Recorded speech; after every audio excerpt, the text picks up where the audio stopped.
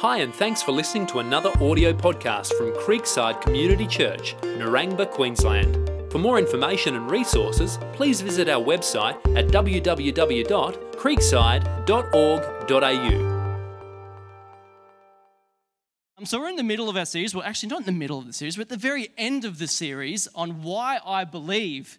And if you haven't been through this series, it's been a great series. We've gone through quite a few different topics, which I've loved and really enjoyed it. Oh, don't drop that.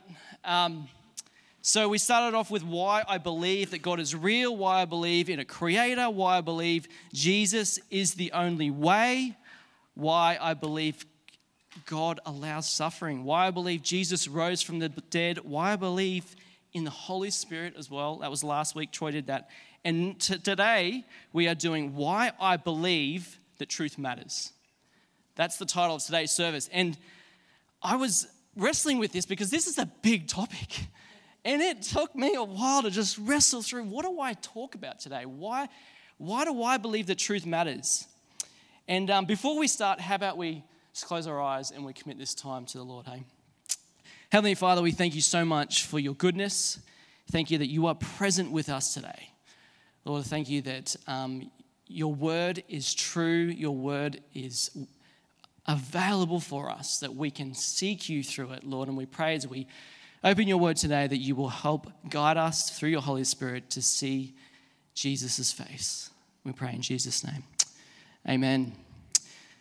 Amen. So who remembers this famous court case in 1992? Who was around in 1992? I was 5, so I don't remember that.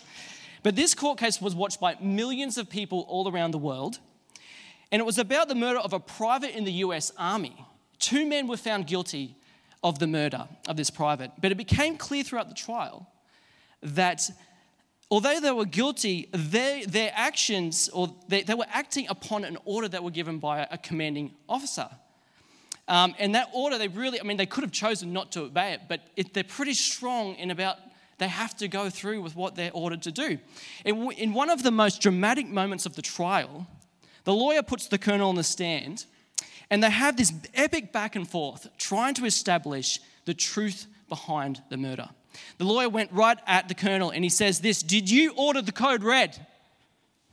And the judge said, "You don't have to answer this," but the colonel, not going to be put off by this slick young Harvard lawyer, he said, "I'll answer the question." And then he fires right back at him. "You want answers?" The lawyer responded, "I want the truth." In which the colonel yelled in reply, "You can't handle the truth." Okay, who knows what I'm referring to? Hand up, yes. I see those with grey hair are putting their hand up, all right? If you're over 50, you probably know what that is. So, does this help anyone? That picture, Tom Cruise, Jack Nicholson. Okay, the movie's A Few Good Men. Now do we know what we're talking about? Yeah, okay, there we go. Great movie. And I really just wanted to have that intro so I could say those lines in church. No, it does have relevance. And in this film, they're missing something. They're missing each other because I think what they're talking about is facts under the banner of truth. And I want to argue that there's a difference between facts and truth. And now English teachers are probably going to say, no, really, they're sort of the same thing. But facts really are things that you can see, touch, feel, and like this Bible, right? It's a book. We can see it, we can touch it. That's a fact. But truth is what sits underneath those things and orientates us to reality. Truth is actually behind all those facts. And so the question I want to ask today is this: what is truth? It's a big question. What is truth? In another court case 2,000 years ago, Pontius Pilate asked this very same question. In John chapter 18, Pilate says to Jesus, "You are a king then," says Pilate. Jesus answered, "You say that I'm a king. In fact, the reason I was born and came into the world is to testify to the truth. Everyone on the side of truth listens to me." And Pilate replies, "What is truth?" It's the question that people have been asking and debating for centuries. What is truth? What is the ultimate reality? What is the ultimate reality that determines all other realities? Now, does this hurt your brain? Because it hurts my brain, and preparing for this, my brain just turned into mush, really. But I wanted to step through 3 different things that I think might help us step towards that direction in understanding this question and understanding where we as Christians believe truth is from. So the first is this: truth is external and fixed. Second is truth is revealed in Scripture. And the third thing is this: truth is a person and is knowable. So truth is external and fixed. It is not internal and fluid. This is the big mess of our day. That we have moved from truth being outside of us to something that is fixed and set and unchangeable to truth is something in here. Have you ever heard these statements like, the best way to find yourself is by looking within yourself? Or that your truth, but not my truth. This is true for you, but it's not true for me. It's subjective. That's the language that you hear all the time today. And so historically, across human history, we've believed the truth is from outside of us. It's fixed. And in every monotheistic religion, truth is outside of me, and I orientate myself around that truth. It's not always changing. It's fixed. But now in our modern Western society, which is an absolute catastrophe, that we are told to find truth for ourselves individually by looking inside ourselves for what is true. And what happens when we do this? What happens when you go deep down inside of you? You find your desires. It's what you desire for. And what sort of desires do you find in there? All sorts of different desires, right? A whole mixture of desires. And then you mix that with the big questions of life of like, who am I? What is the purpose of life? What is truth? It's not going to work going there. Going within to determine the ultimate reality, ultimate truth, leaves us empty and confused. It leaves us with anxiety, depression, and anger, and it's not working. We can see that throughout our society, right? There are young people full of anxiety because we've asked them, we've put this weight on them to find meaning and truth from inside themselves. But then we look outside ourselves and we look for spirituality, we look for other reasons, and we mix that in with all our desires, and there's this buffet of desires and spirituality that leaves us even more confused.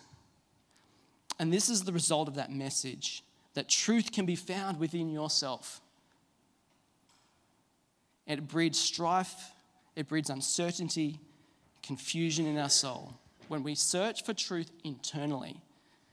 And it's constantly changing. Like, I don't know about you, but my desires are different from day to day sometimes. I want this, but then I want that, and I can't have both. And if I form my identity on how I find and how I feel within, it's going to just create instability. But this is the air we breathe in our culture, right? It's all over social media, in the TV, movies. It's the message that we're told. And this is the devastating cultural mistake that if we think, because if we elevate our subjective opinion and thoughts of truth to the status of God, that is not a good place to be. But what's the good news? And the good news is what we believe is that truth is external. Truth is from outside of us. God wants us to know truth. He hasn't hidden it. Rather, he has made it accessible to us. Truth isn't something that you need to search in the most obscure places on earth. God desires for us to ultimately see him as truth. And the primary way that you and I can know and understand truth is through the revelation. Only through a revelation of God. And that's found in scriptures. And so it brings us to the next point. Truth is revealed. It has to be revealed from outside. And truth is revealed from God through the Bible. The Bible is God's true word. It's from God, it's about God, and I hate to break it to you, but it's not about you and it's not about me. It's actually about God. It's about him revealing to us who he is. And this is a miraculous book. It's not just a fact book. Well, it isn't really a fact book. People sometimes go think, I can get science out of this. It's not. It's a truth book. And why do we think it's miraculous? And why do we think we take it so seriously? And I want to go through a few things, and we're going to geek out a little bit, do some Bible geeking here, about some of the things that we know about the Bible. And the first thing is this. It says that the Bible is written across 1,500 years in 66 books by 40 different authors in 6 genres, 4 different languages, and 3 continents, and it's all one story. That's incredible. Did you know this? That there is one story throughout the Bible.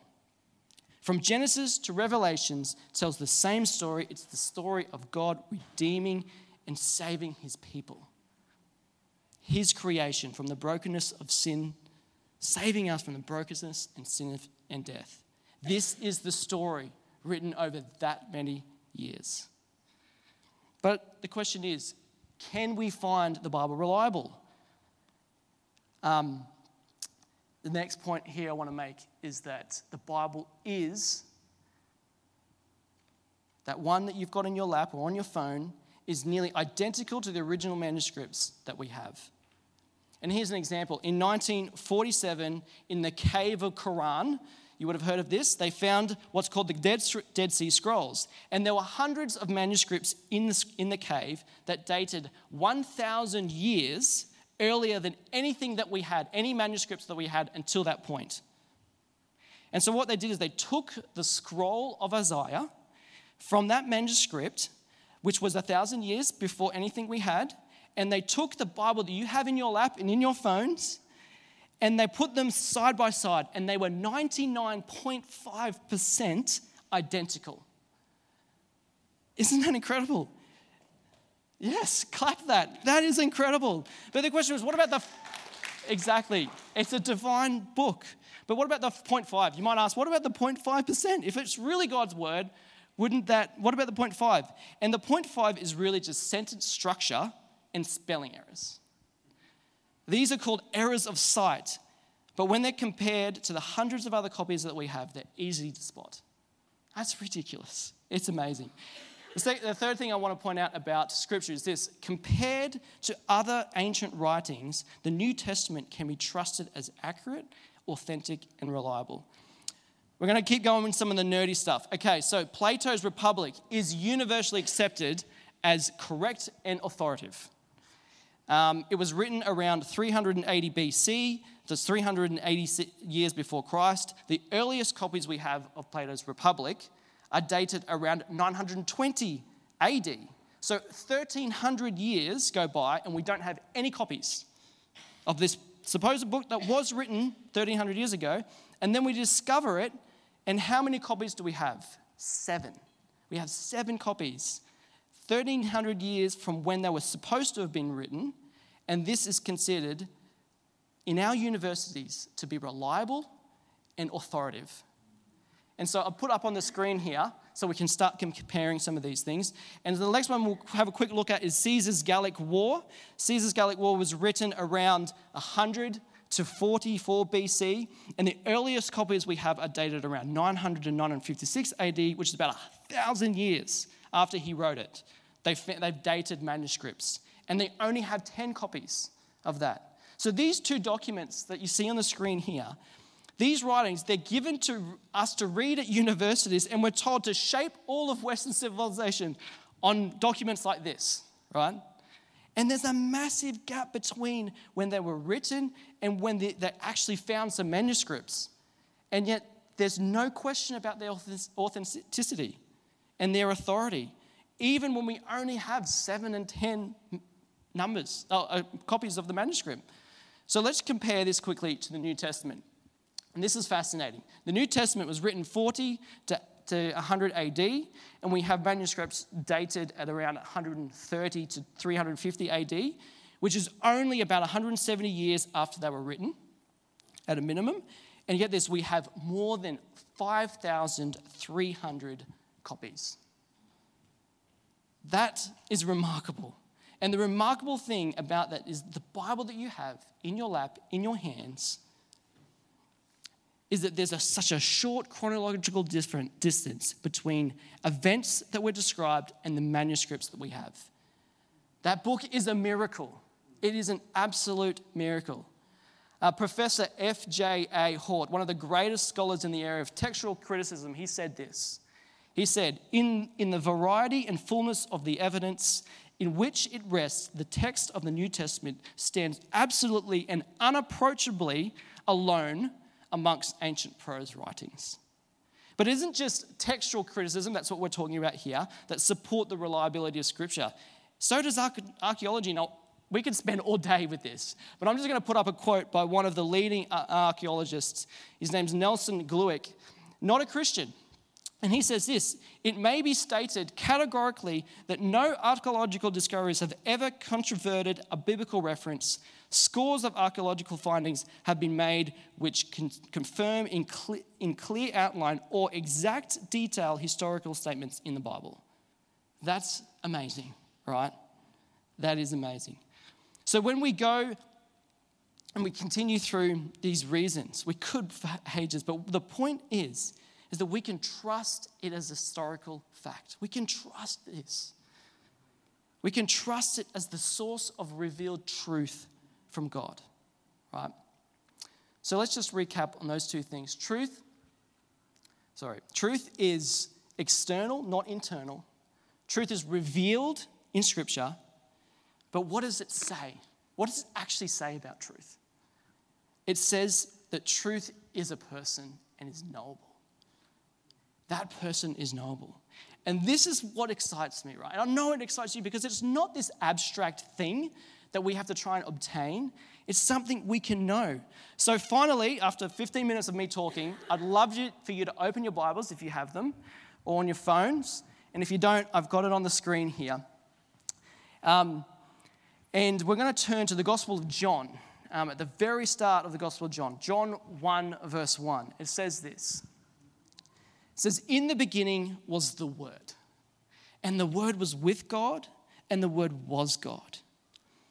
He was in the beginning with God. All things were made through him, and without him was not anything made that was made. In him was life, and life was the light of man. The light shines in the darkness, and the darkness has not overcome it.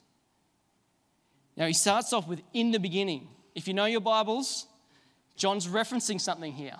He's referencing the very first verse of the Bible, which says, in the beginning, God.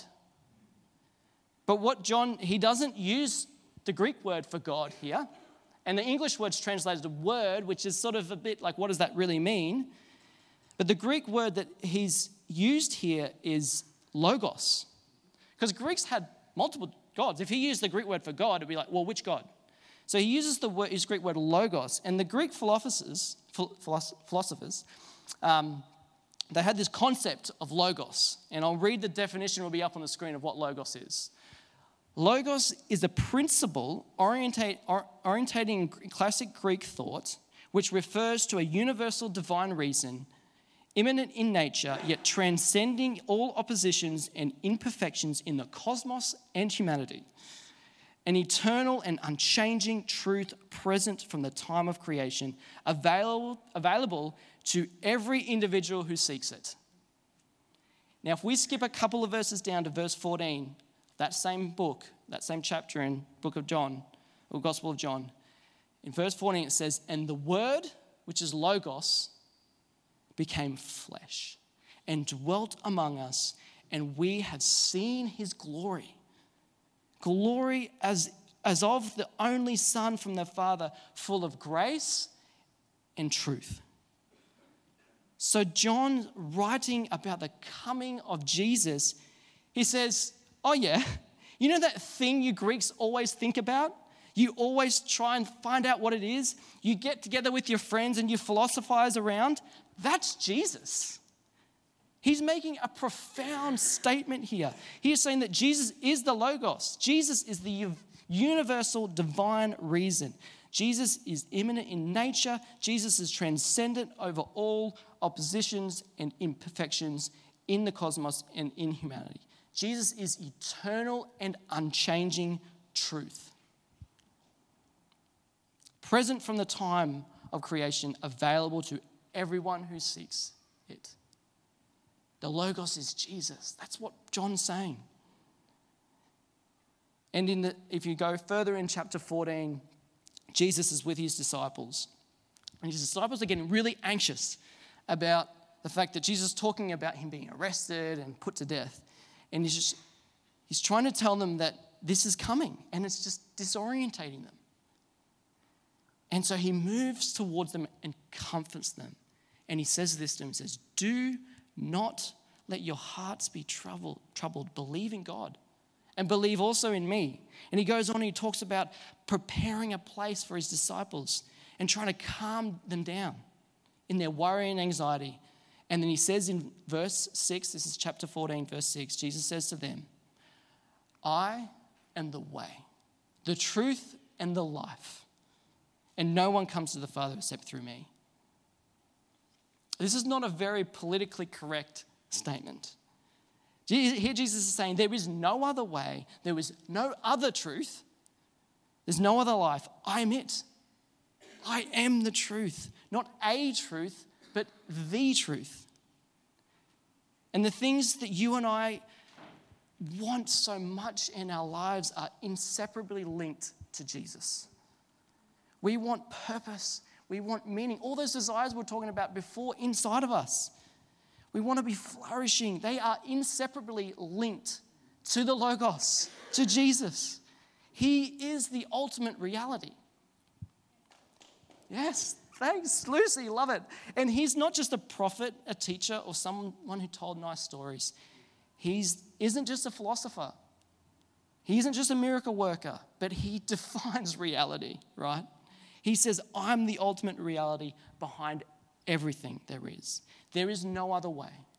There is no other life outside of life built on the foundation of me being the truth. Not a truth among many truths. Jesus is the person that we talk about when we talk about truth. Truth is the person of Jesus. Do you believe this? Yes? You might be here today, this is the first time you walked into church, and you're like, I don't know. But that's what we believe. And so, what do we do with this? What do we do with all this? What are we going to do today with this truth? That truth is external from us. It's revealed to us, and truth is the person of Jesus. First thing I want you to do is, when you pick this up, take it home and read it. This is God's revelation of truth to us. But don't just read it like the religious people read it. Jesus had a pretty strong warning to religious people about how they read the Bible. He says in chapter 5 of John, he said to them, he said, you search the scriptures because you think that in them you have eternal life. But it is they that bear witness about me. Yet you refuse to come to me that you may have life. Did you hear what he said? He said, you search the scriptures in vain. You search the scriptures in vain. You read them in vain because you think the book has life without me. The book is pointing to me, Jesus says. You won't come to me. I am the truth. In scripture, this book is pointing to me. So I encourage you to read it, but find Jesus in this. And as you read the Bible, look and ask the Holy Spirit to say, help me to see the beauty of Jesus. Now I'm going to ask Gavin, if a couple others could hand out, if you haven't already got one of those communion pods, we're just going to have a time of communion as we close the service. Put your hand up if you don't have one of them and he'll bring it around. And for those of you who may be new to church, this is something that we do to remember this truth, to remember that Jesus is the absolute truth and reality and what he has done for us. And as we just get ready for that, I'll just ask Belinda if you can come up and start playing. There's a bigger application, I think, than just read the Bible. There's a bigger application here. And that's, if this is true, if what I'm saying is true, then the right response is to surrender our lives to him and confess that I haven't done that. I haven't made him my absolute reality. And there has to be surrendering in this to that truth. Because if Jesus is the ultimate answer to everything, if he is the ultimate reality, and if he stands behind everything and he defines it, this means that Jesus cannot be an add-on for you. And cannot just be another thing that you do during your week. But he has to be a part, every part of your life. It's not just a tick the box so I can go to heaven. He is everything. He is absolutely everything. He is the mighty one. I want to read this out because I don't want to get this wrong. He is the Alpha and the Omega. He is the author of life, the perfecter of our faith. He is the bread of life. He is the chief cornerstone. Jesus is our deliverer. He is faithful and true. He is the good shepherd. He is the high priest. He is the judge. He's the King of kings. He's the Lamb of God. He is the light of the world, the Lord of all, the mediator, the Messiah, the mighty one, the one who sets us free. He's our hope. He's our peace. He's our Redeemer. He's our risen Lord. He's our rock. He is the sacrifice for our sins. He's the Savior. He's the supreme creator, and he's the Prince of Peace, and he is the truth. And how do we respond to this truth? We have to say, God, I'm sorry. I've not made you the ultimate reality and truth of my life. We have to repent, which means to change, to turn. What did I put in place of Jesus? What did I put instead of him as my ultimate reality? Is it a desire? Do I need to turn from that? Repent, which that's what repent means. Turn from that and say, Jesus, you are my way. You are my life. You are my truth. So that's the invitation today. The invitation here is for you to say, he is my way. He is my truth, and he is the life. And there's no purpose. There is no flourishing outside of him. I'm going to pray, and we'll give a little bit of time just to contemplate that and take communion. Heavenly Father, we thank you so much that you have revealed yourself to us, that we can depend on you as the source of truth. And it doesn't depend on us. We don't go deep inside of us to seek for truth, because that leaves us just confused and anxious and lost. But you are the ultimate truth, Lord Jesus. We thank you so much that the truth, the ultimate of all things, the ultimate being who created all things, came down to this world. You became a man. You walked on this world. You lived a life we couldn't live, and you died the death that we deserved. Lord, we thank you so much. We pray, we ask for your forgiveness for when we have not made you our reality. We have not made you our ultimate truth. We have not made you the Lord of all. We confess of that. We ask and we thank you for your forgiveness through the blood of Jesus. In Jesus' name, amen.